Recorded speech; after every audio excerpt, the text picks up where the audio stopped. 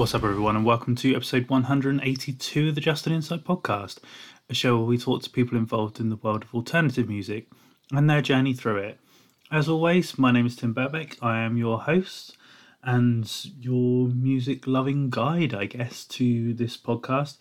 As always, we're still in lockdown, still in boring life, but yeah, things are going well. Just want to kind of, as I always do recently, just say thank you to everyone who's been checking out the show recently. Like the last couple of weeks, I've really noticed a peak in new listeners and new people coming to the show. So welcome everyone who's new to the show and thank you for checking us out.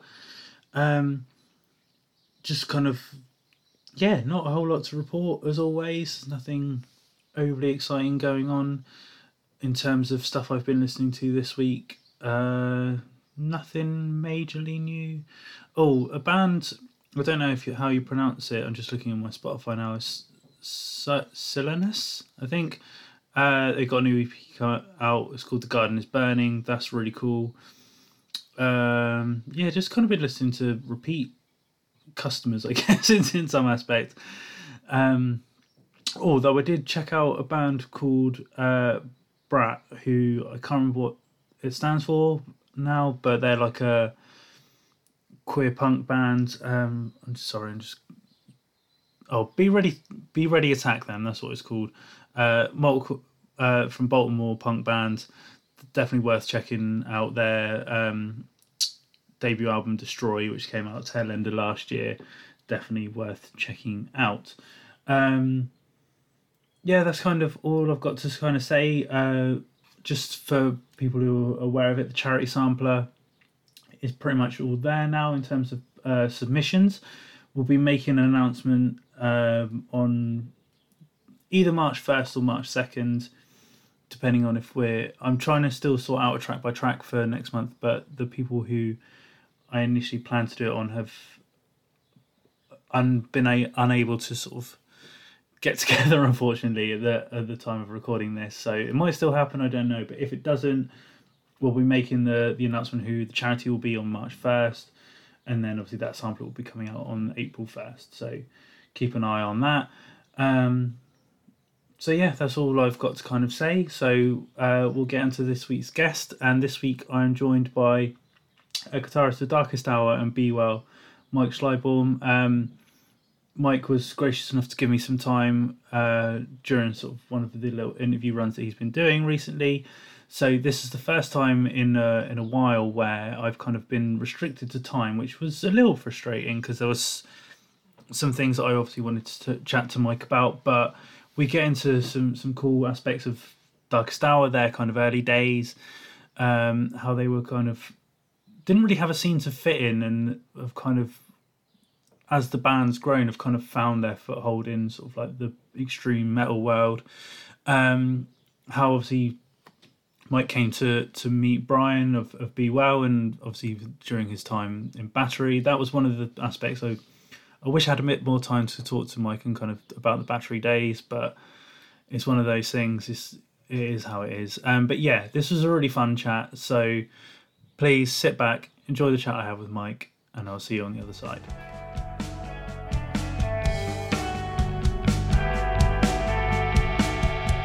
Right, so joining me this week on the Justin Inside podcast is guitarist of Darkest Hour and Be Well, Mike Schleibaum. Mike, thank you very much for joining me in your wonderful dojo. It's very, very impressive, I've got to say, but how are you?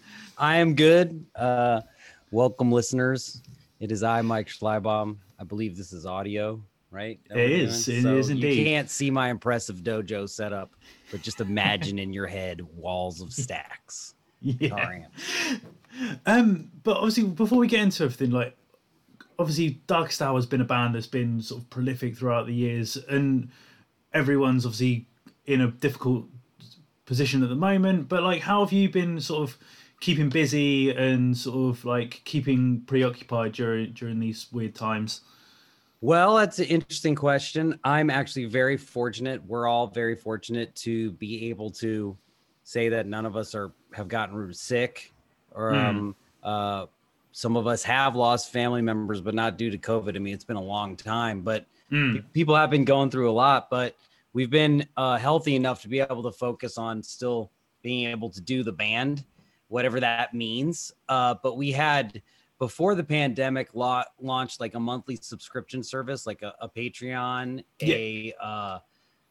it was more of a vinyl focused thing where we were going to give away tour content and we were going to just kind of shift things over there. And then the pandemic hit, and then it kind of became our funnel to move people from the white noise of the internet, which, you know, social media, which is helpful given how fucking crazy shit is everywhere, you know?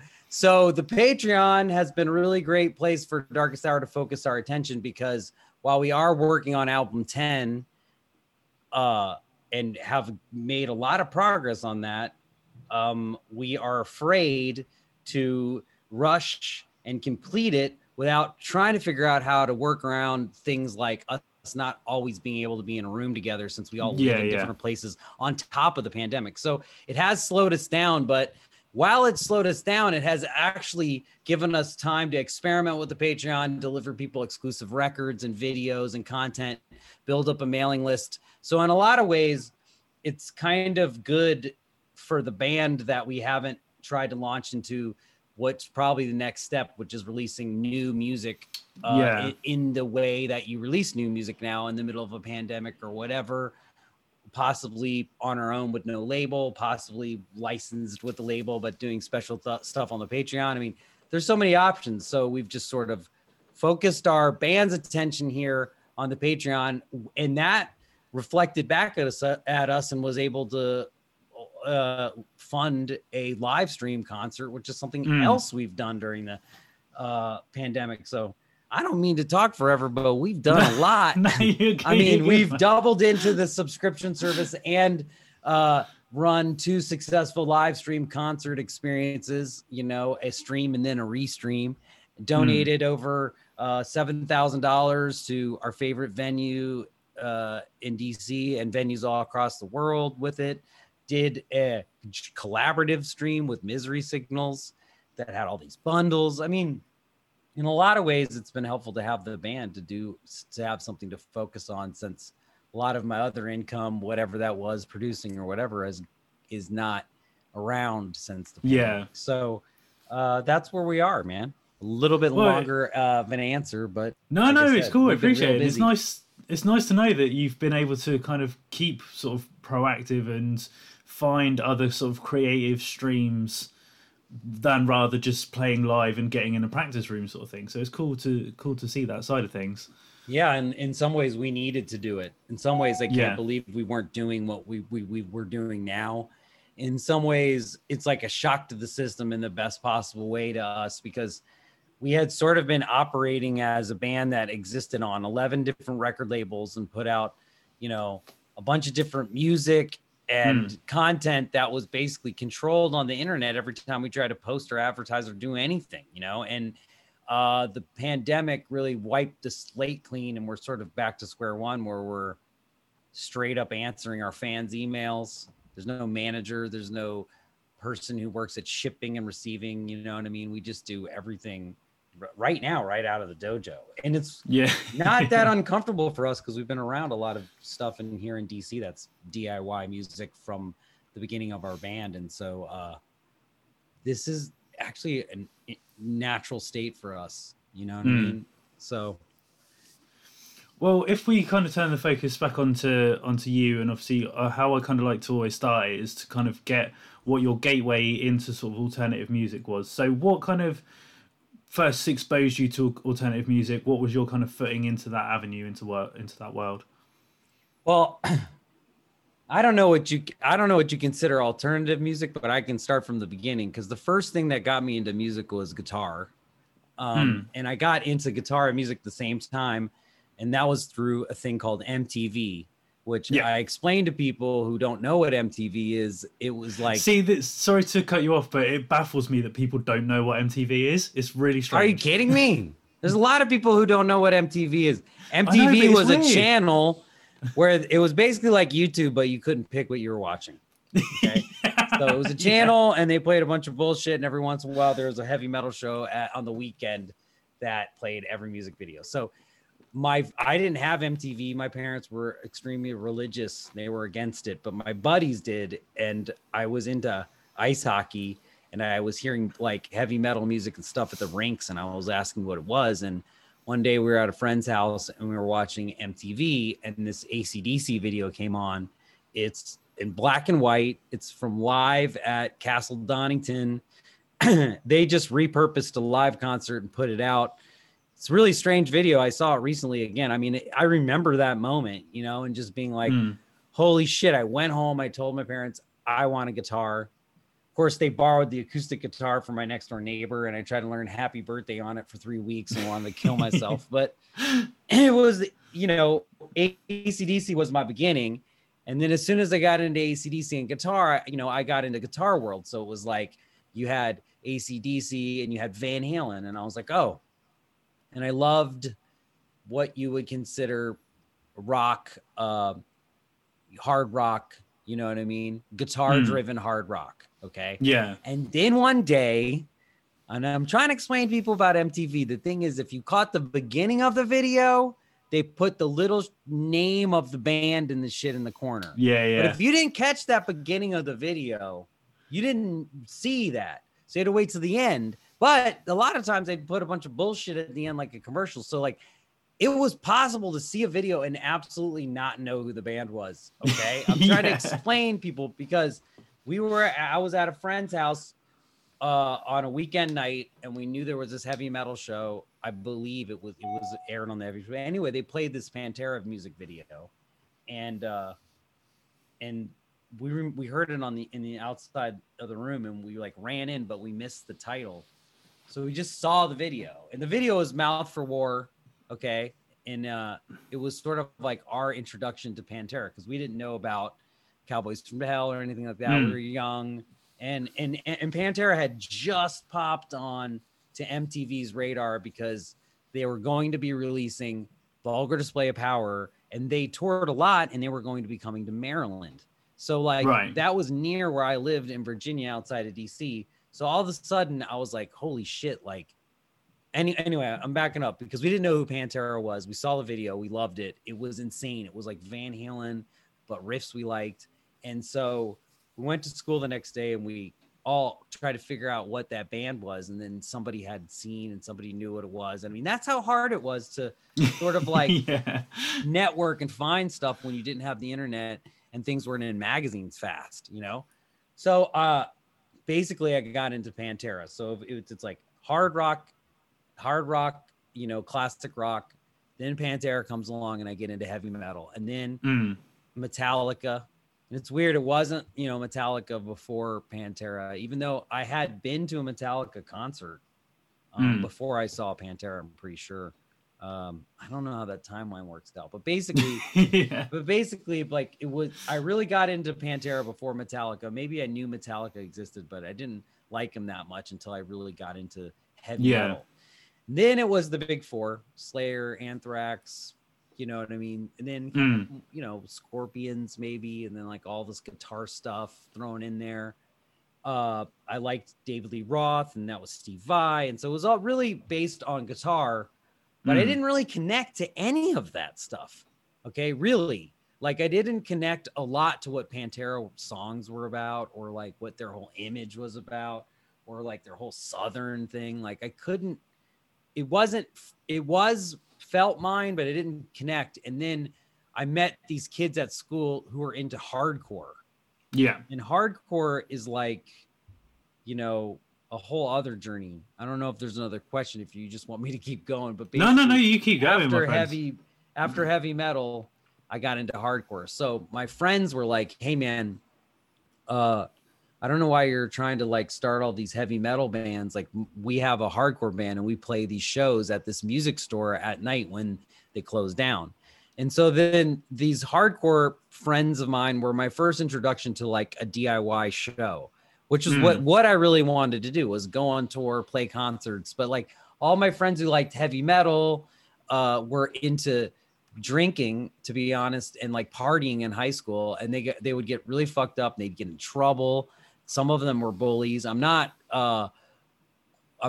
like generalizing all heavy metal people. I'm just saying that the ones Yeah. that I grew up with, I didn't connect with because I was actually a hardcore kid and didn't know it. And then I met Yeah. some guys that were into hardcore. Now, what's hardcore? Well, it's very specific, straight edge hardcore. So like these guys were into such a specific thing that was happening on the East Coast, that was budding, you know, this sort of vegan straight edge movement of the early 90s. And so through my buddies who were in this band called Frodis, I started going to DIY music store like shows.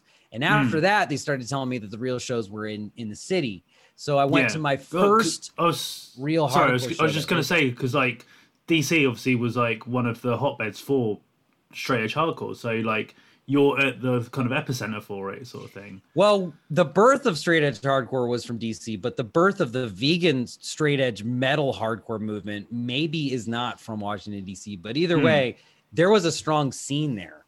And I didn't know anything about it, but my friends, and to mention Be Well here, the singer of the band Brian, at the same time in the timeline, he's already playing DIY shows around town at clubs in the hardcore. I mean, forget about Guns N' Roses, forget about Van Halen. I mean, these people, it was not even on their blip to be arena rock stars. They were just playing like these punk shows, which, you know, I'd never even seen a video of or a show. You know, it was like all MTV and heavy metal to me. So I went to my first actual real hardcore show. It was Undertow Unbroken.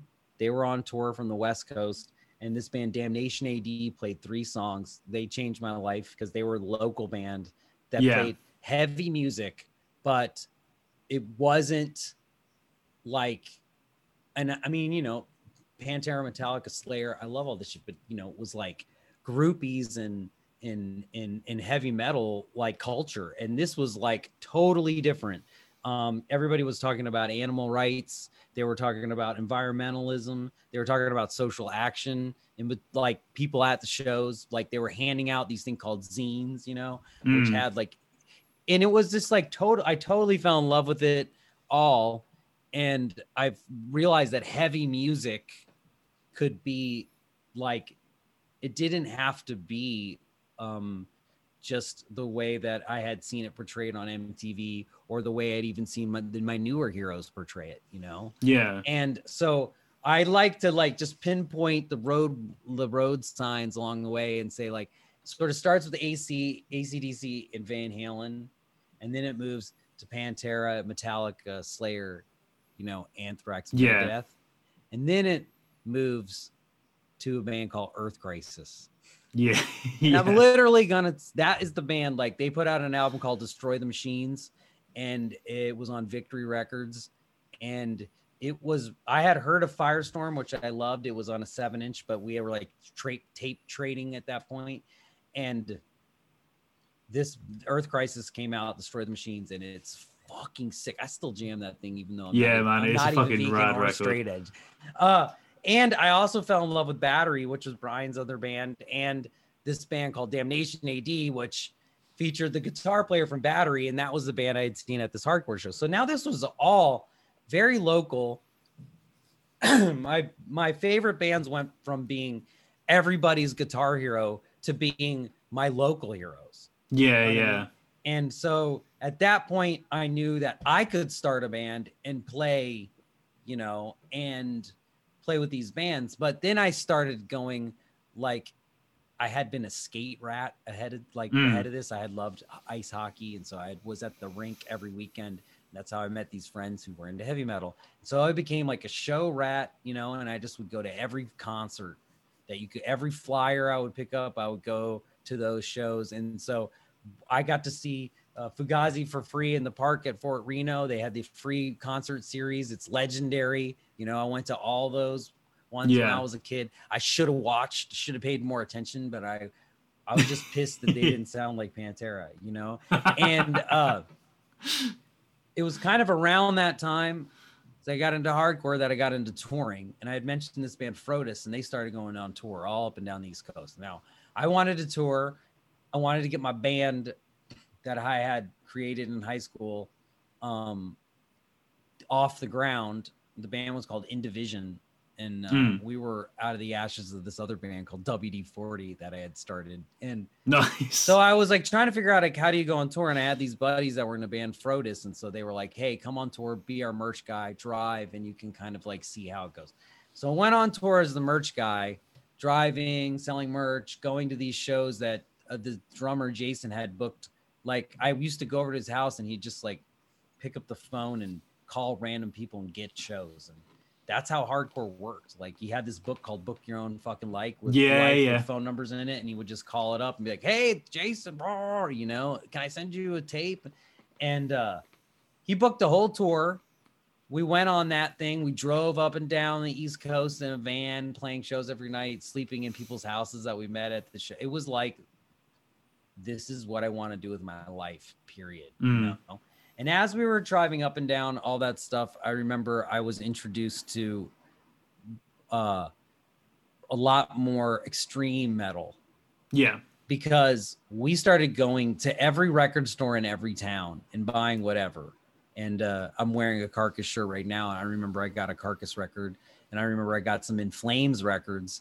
And I was like, whoa, these were hard to get. They were stuck in the back of a lot of weird record stores in the metal, black metal section. So the In Flames record was Horacle.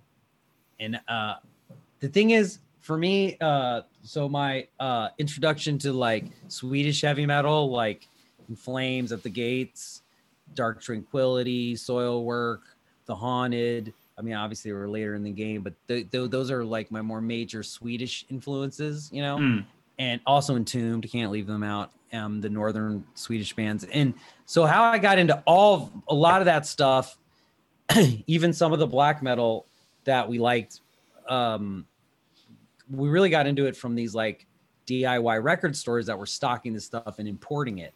And so fell in love with Swedish heavy metal and I started my band. You know, Darkest Hour. After that tour, I like found it. I was like, oh, this is sick, right?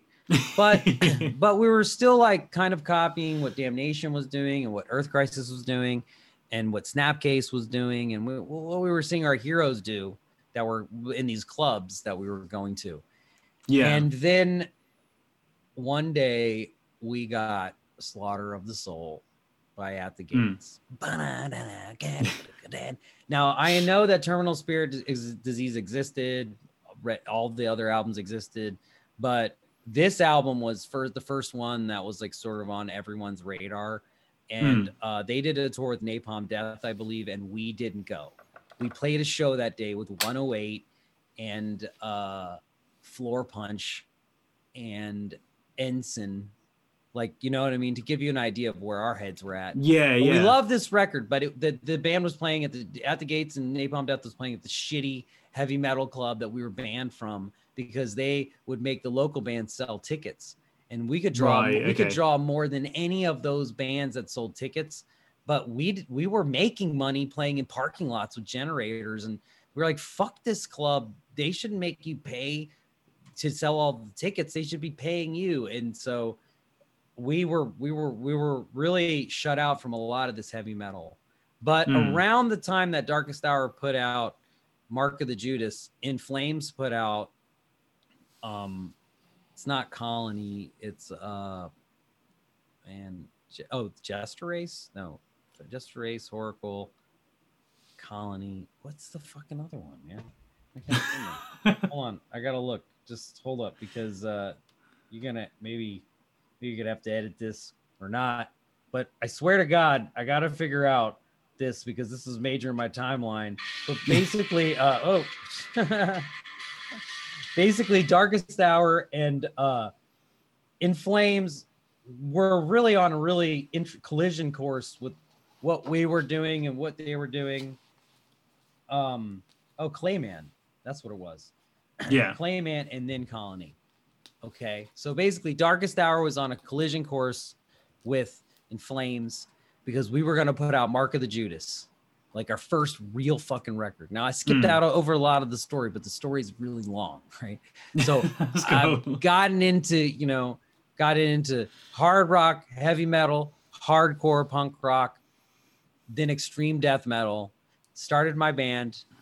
Then I put out my first full-length record, and Yeah. the label went under. But a week later, In Flames put out Clayman. Yeah. And so our lives were changed because we loved Slaughter of the Soul, but then at Clayman, it was like, fuck, this is a genre now.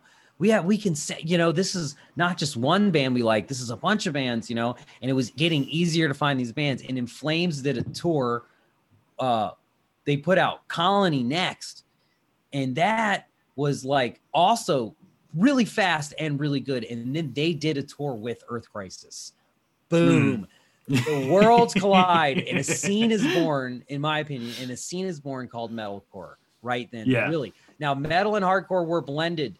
Dead Guy, Sheer Terror, Converge. I mean, shit, people were doing it before, but I'm talking about the genre of the Swedish American hybrid was born at the moment that In Flames and Earth Crisis went on tour, because everyone else was infected the same way we were, you know? Yeah. And so for me, my story kind of continues in a strange way, because now I was into extreme heavy metal, but I was into the game. I was touring. I was befriending some of these bands. Like, you know, we went on tour Destruction, Dying Fetus, Enslaved. And then we were around a lot of other bands like The Crown, another band from Sweden we wouldn't have ever really known about, but we took them on their first tour here. Amon Amarth toured with them on some of their earlier stuff. Children of Bodom played with them on their first time in America. So we were like falling in love with heavy metal as it was, you know, in, I don't want to say metalcore, but Lamb of God, we played with them when they were instrumental 4-piece or whatever. And then when they were Burn the Priest and Mac Rock and Harrisonburg, Virginia, you know, all these bands that were coming up, we were fans of them, but we were into metal in a way that like we were immersed. So for me, my tastes really broadened because we started going on tour and we started doing something that's really strange. But instead of going to record stores like the way that Frodis and the earlier bands did, Darkest Hour really got into going to thrift stores because in America, thrift stores have records and tapes and shit for nothing. Yeah. And record stores would gouge you, like they'd resell shit, whatever. And we were in a van and we were driving all the time. So we would go and we would buy people's old mixtapes. Oh, okay, cool. I know that sounds fucking weird, but we would just that's cool, and buy man. all of the ones that said Maxell and written on them.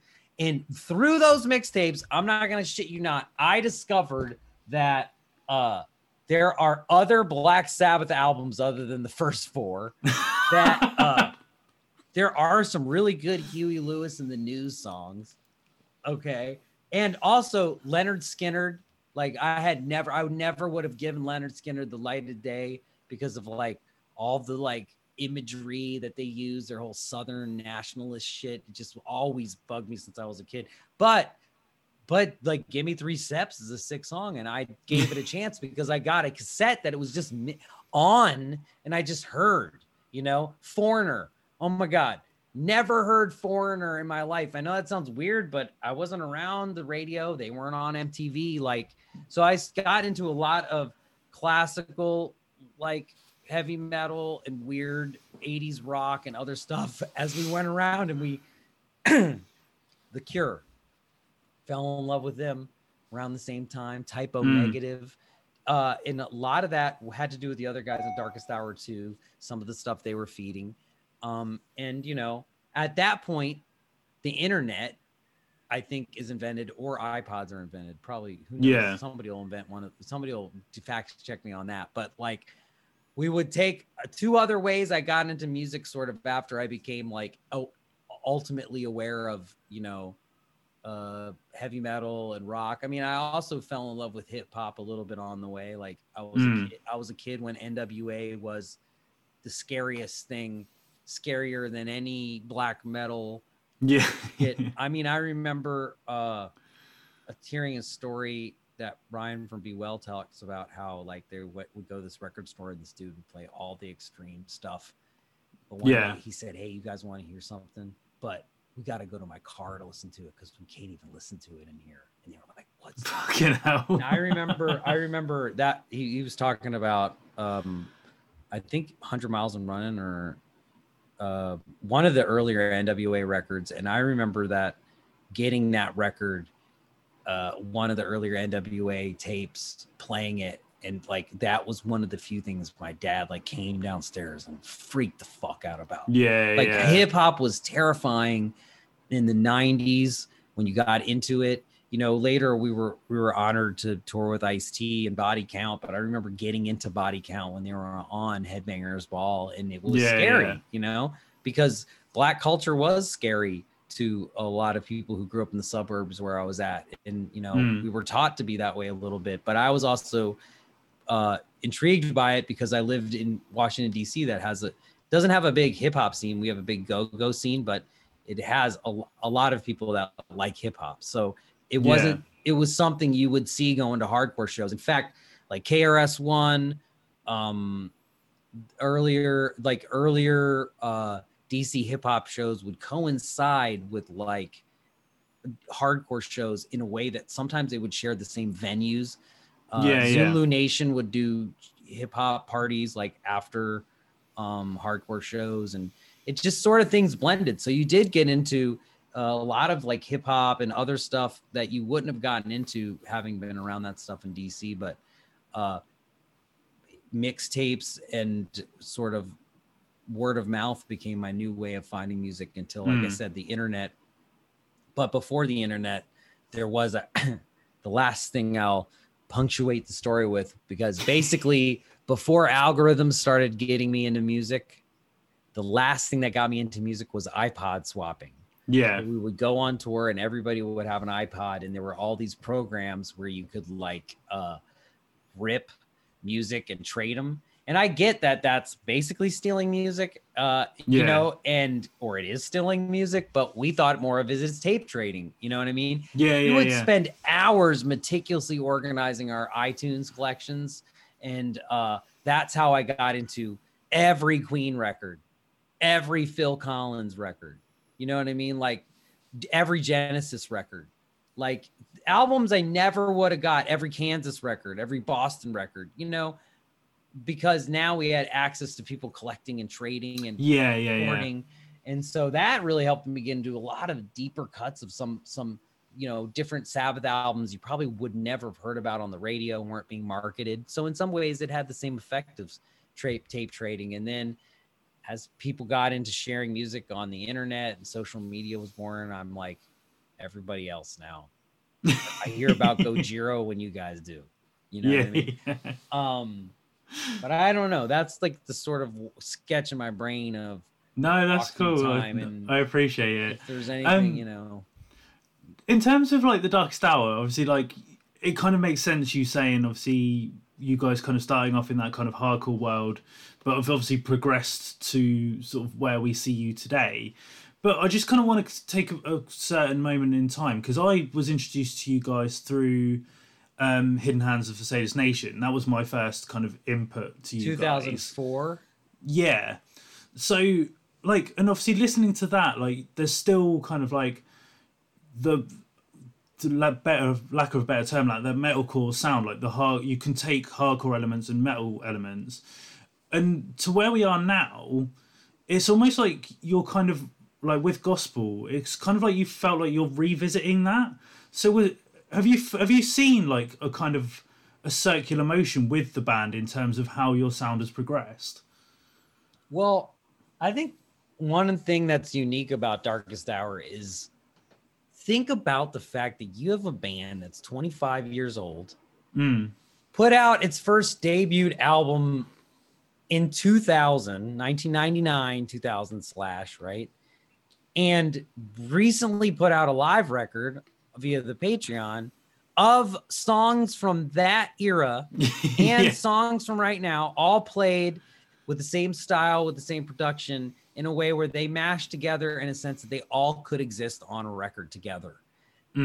That in the first thing is pretty unique, okay? Because even if you take Sabbath songs, even if you take Metallica songs, even if you take Slayer songs, once you start sandwiching them together, they're pretty different. Yeah. But Darkest Hour songs, even though we have an album or two that's more melodic than the others, like once you start jumbling it all up, it all really makes sense. And we started in an era where no one thought we made any sense. Like, I don't understand. Why is there double bass the whole song? Why is he screaming the whole song? Why does he scream like that? Like, I like the music, but I don't know about the vocals. Why are there no guitar solos? Why does every song have to have a guitar solo? You know, all of these things that people questioned and hated on in the beginning. Why does the band have short hair? Why does the band look like a bunch of nerds? Why does the band make funny shit? Why is the band funny, but the music's heavy? You know, I mean, all of this stuff was pretty unique and jumbled up in there. Yeah. And I think the thing is that all of those things are totally normal now. So when people told us that we were crazy, the real truth we were just like so fucking far ahead of the curve. So I think for Darkest Hour, it doesn't feel as much circular as it does. It's always felt linear in a sense that we've always felt that we've been where we're at and everyone's trying to keep up, you know, because you can take some of the heaviest Darkest Hour songs and play them on the radio now next to some of the stuff that they play. You know what I mean? You listen to Avenged Sevenfold get played with all this guitar shredding stuff, and it's like there's Darkest Hour songs that aren't that far, you know. And now, since radio copies internet radio and internet radio matters even more, maybe it doesn't even matter. So I think that the sound has progressed and it has changed and it has evolved definitely for the band to be able to survive and keep interest and also gain new interest from people as we lose people and people age out of it, which happens. Also, it's kept its, you know, pretty basic core. And I think that's those two things together allow it to have a strong discography that exists over 2 decades. And I think that, not to hammer that home, but I think when you get to that point, you can, you know, you can wear it as a badge of honor, because if anyone out there has tried to do a band for maybe more than 1 decade, they can understand how really hard it is to not only keep it together, but continue to try to write music that is good enough to even be compared to music that people already like. Yeah. Yeah. Because continuing to create music after Hidden Sands of the Sadist Nation was hard as fuck. Okay. Everybody told us it was awesome. We had just done Ozfest, you know, and we made Undoing Ruin, which after we did that, everybody said that was the best. You know what I mean? Like, so you just kind of have to always, as an artist, view yourself as linear, you know? Yeah. Because to feel like you're going in circles might feel like madness. That's fair enough. But I think it's interesting that you kind of say, because I remember like when I first heard Hidden Hands, like it was like nothing I'd ever heard before. And like, because I was a big sort of like hardcore fan, but also like it was that era of kind of like the scene sort of emo phase. So when I heard you guys, it was like completely out of left field, because it was this like these ripping guitars and these gnarly vocals. So it brought like the hardcore element that I really liked, but just like that bit more gritty. And as you say, like you've kind of stuck to your guns throughout your career. So do you think that's why you are still a band 20 years on, you're still producing music of the highest quality? Well, I think that there's a kind of a basic love for doing this that exists, that is a constant string that probably is the reason why all of that exists, you know, why we're still doing music and why we still love it. But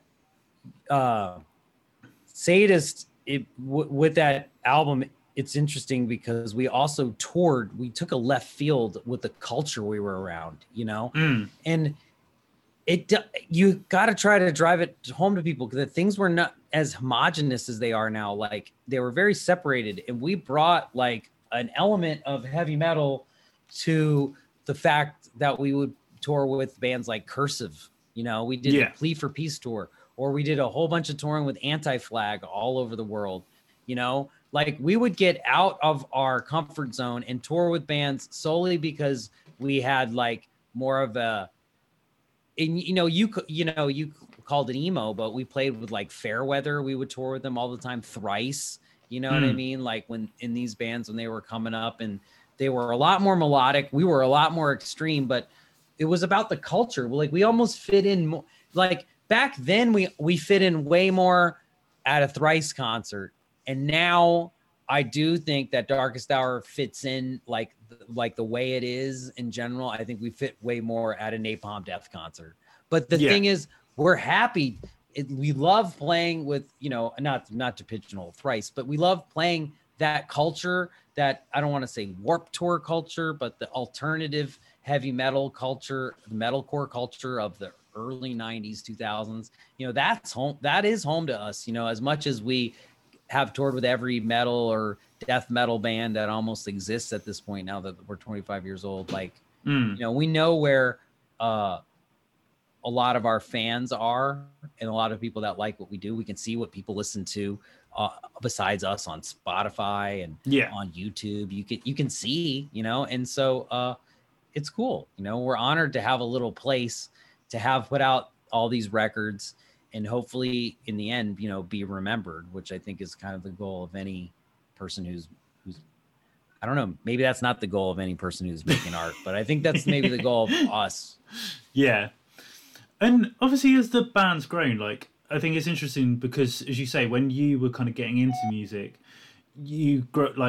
what sort of like pulled you in and gravitated was those small sort of DIY shows.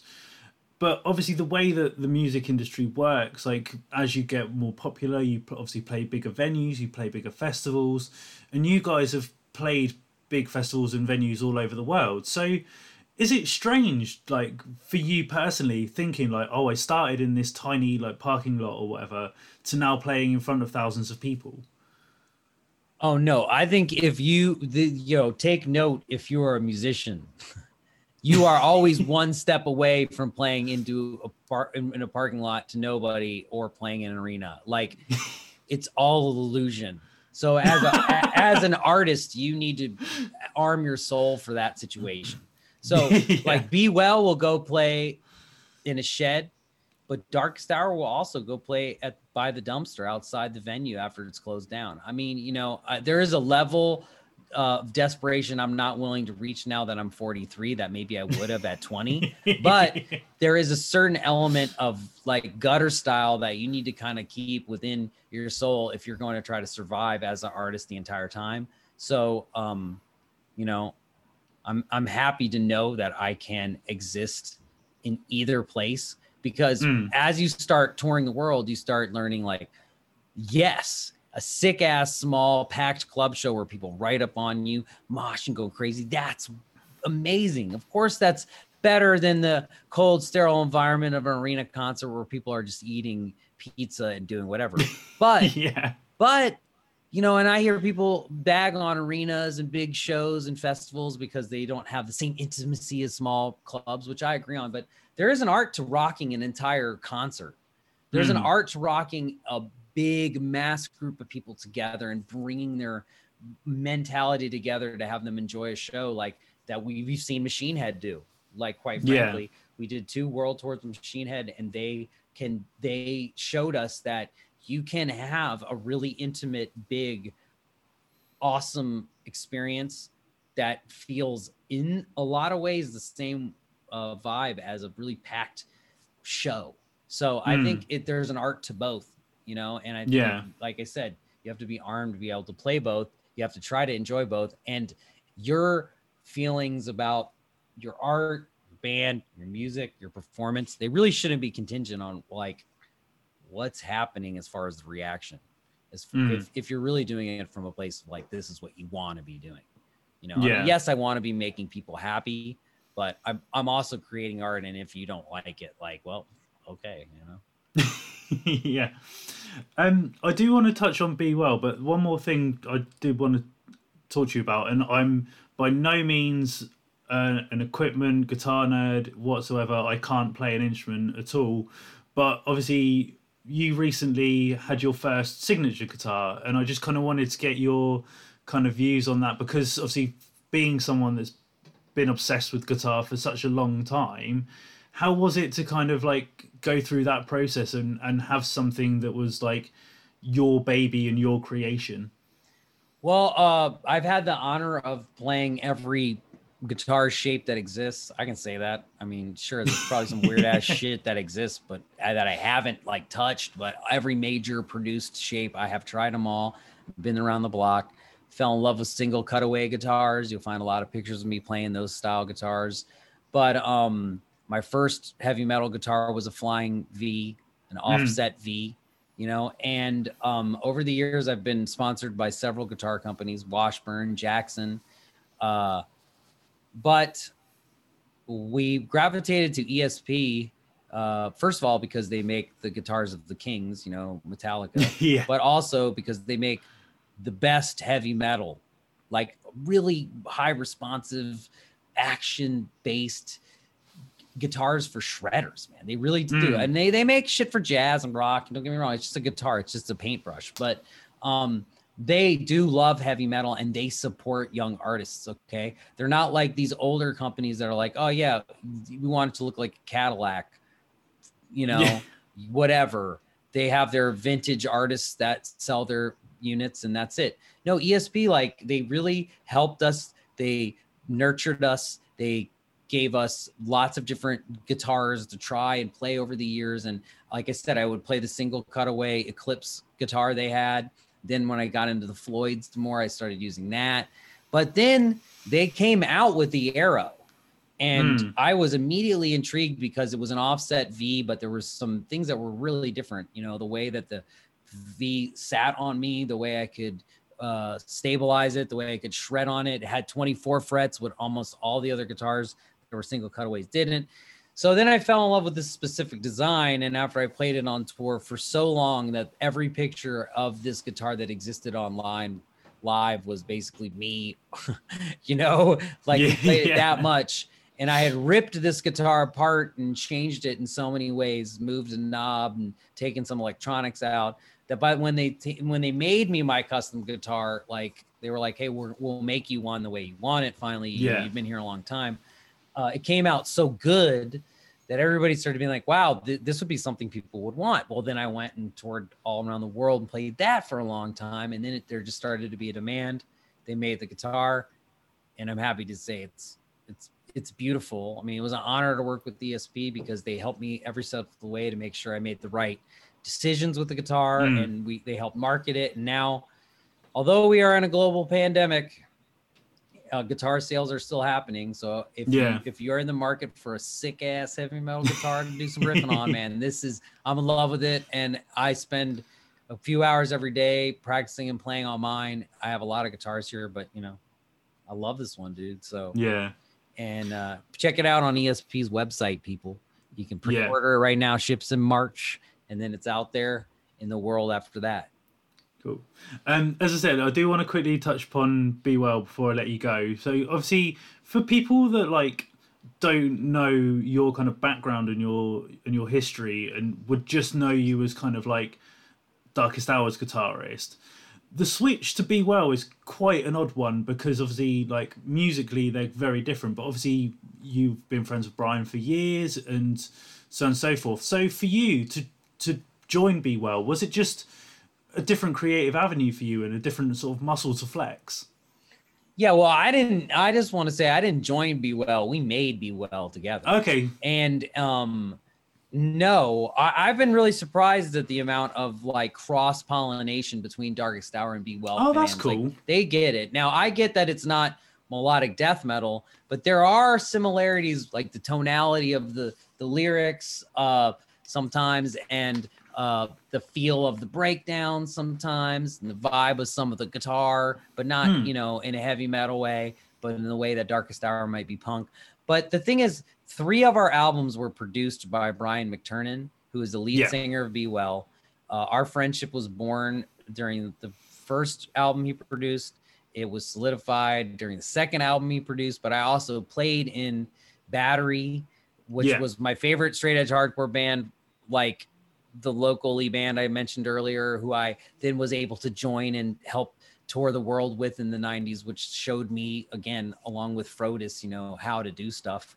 And so I've always been a fan of hardcore punk rock. I played in Battery, and I've always been a champion of Brian and his songwriting. And I've been encouraging him to get out of the producer seat and get out there and be a songwriter and start a band. And so eventually we started a band, and it's been really healthy for Darkest Hour. It hasn't been a thing that's like confused people or anything. It totally makes sense. I encourage anyone who loves Darkest Hour to check it out.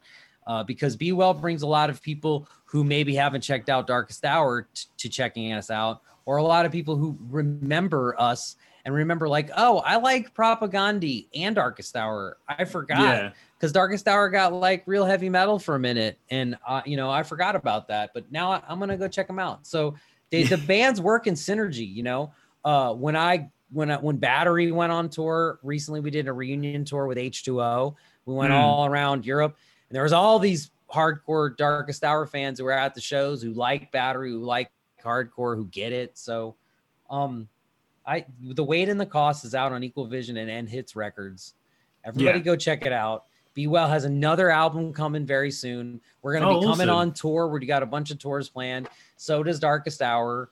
But we're just sort of like flip-flopping them and dominoing them until the pandemic allows for them to be safe. But both bands are going to be out there playing live music as soon as we can. My family's very supportive and happy that I'm here. We've had a lot of fun time, but they are ready for me to get the fuck out of here and get on the road, because they know that's what I do. That's what I was born to do, is put on concerts. So we're ready.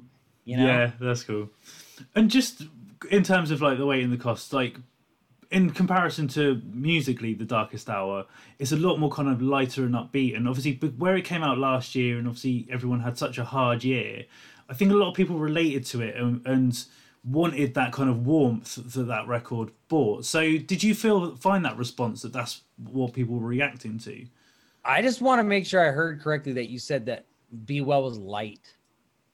Well, in comparson to I'm saying he's singing about like crazy ass mental health shit, man. That ain't light. That's crazy. I'm saying lyrically, maybe, or sonically, maybe it's more joyful sounding is what you're that's getting what at. I'm getting at. But I forget where I was at because I was giving you a hard time.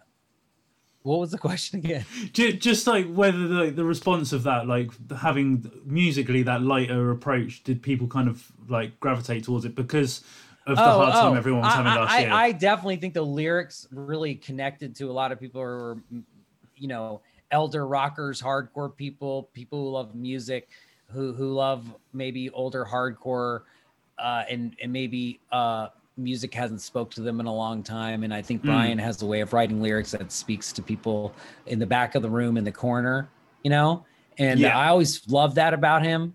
I never felt like one of those people, but I always had an extreme amount of empathy, and I always liked that his lyrics were empathetic. And I think it spreads in the same way other things spreads. And I think that's what's magic about the band and what draws people in. And I think if you like emotionally charged, meaningful punk or hardcore music, then Be Well, has something for you. If you're alive in 2021 and you're just trying to live every day inside your head and inside this fucked up world, then, there's a song that might resonate with you. And the thing is, once there's a song, then you realize you're not alone, and then you have a soundtrack for your day, and then maybe you get through it a little bit better, And that's what music does for me, all the albums I listen to all goddamn day long, I don't have any silence, because yeah, I'm very much the same.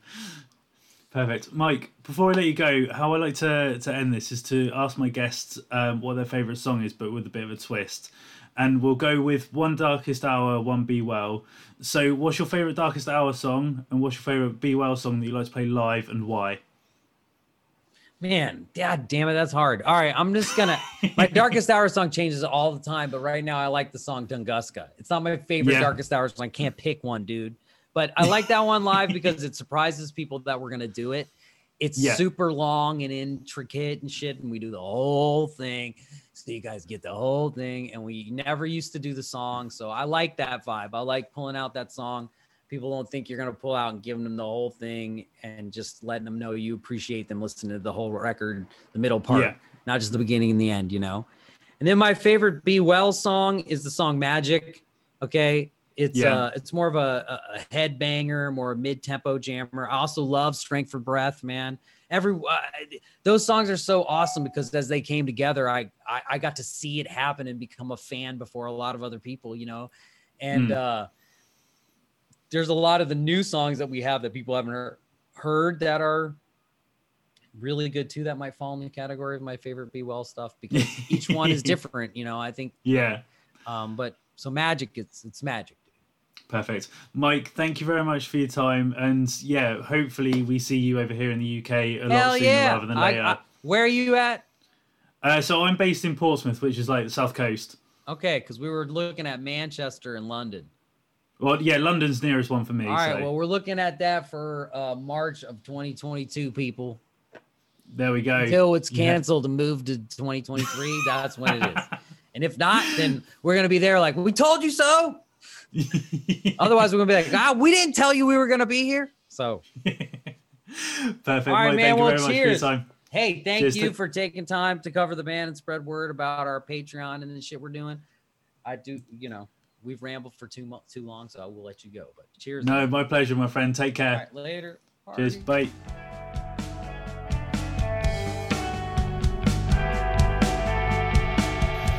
So there we have it, folks. Again, a huge thanks to Mike for taking some time out of his day to have a little chat with me. As always, you can keep up to date with everything that Darkest Hour and Be Well are doing on all their various social media platforms, which will be linked in the episode description. There will also be a link to Darkest Hour's Patreon because, as Mike mentioned, that's kind of where they're sort of doing a lot of stuff at the moment because obviously they can't go out and tour during a pandemic. So we'll put a link to that for people who are interested as well. Yeah, not a whole lot more for me to say on this week. Just as I said, charity sampler news coming next week, so keep an eye out for that. But as always, whether this is the first time you're listening to the show or the 182nd time, your support is very much appreciated. So if you could give us a review, subscribe, like us on all podcast platforms you're listening to us on. We're kind of seeing a spike on social media as well. So if you want to give us a follow, we're at @just_and_insight on both Instagram and Twitter. So do the like, follow button stuff. Yeah. Anyway, that is it for another week. Thank you for joining me on the Just and Insight podcast, and I will see you soon.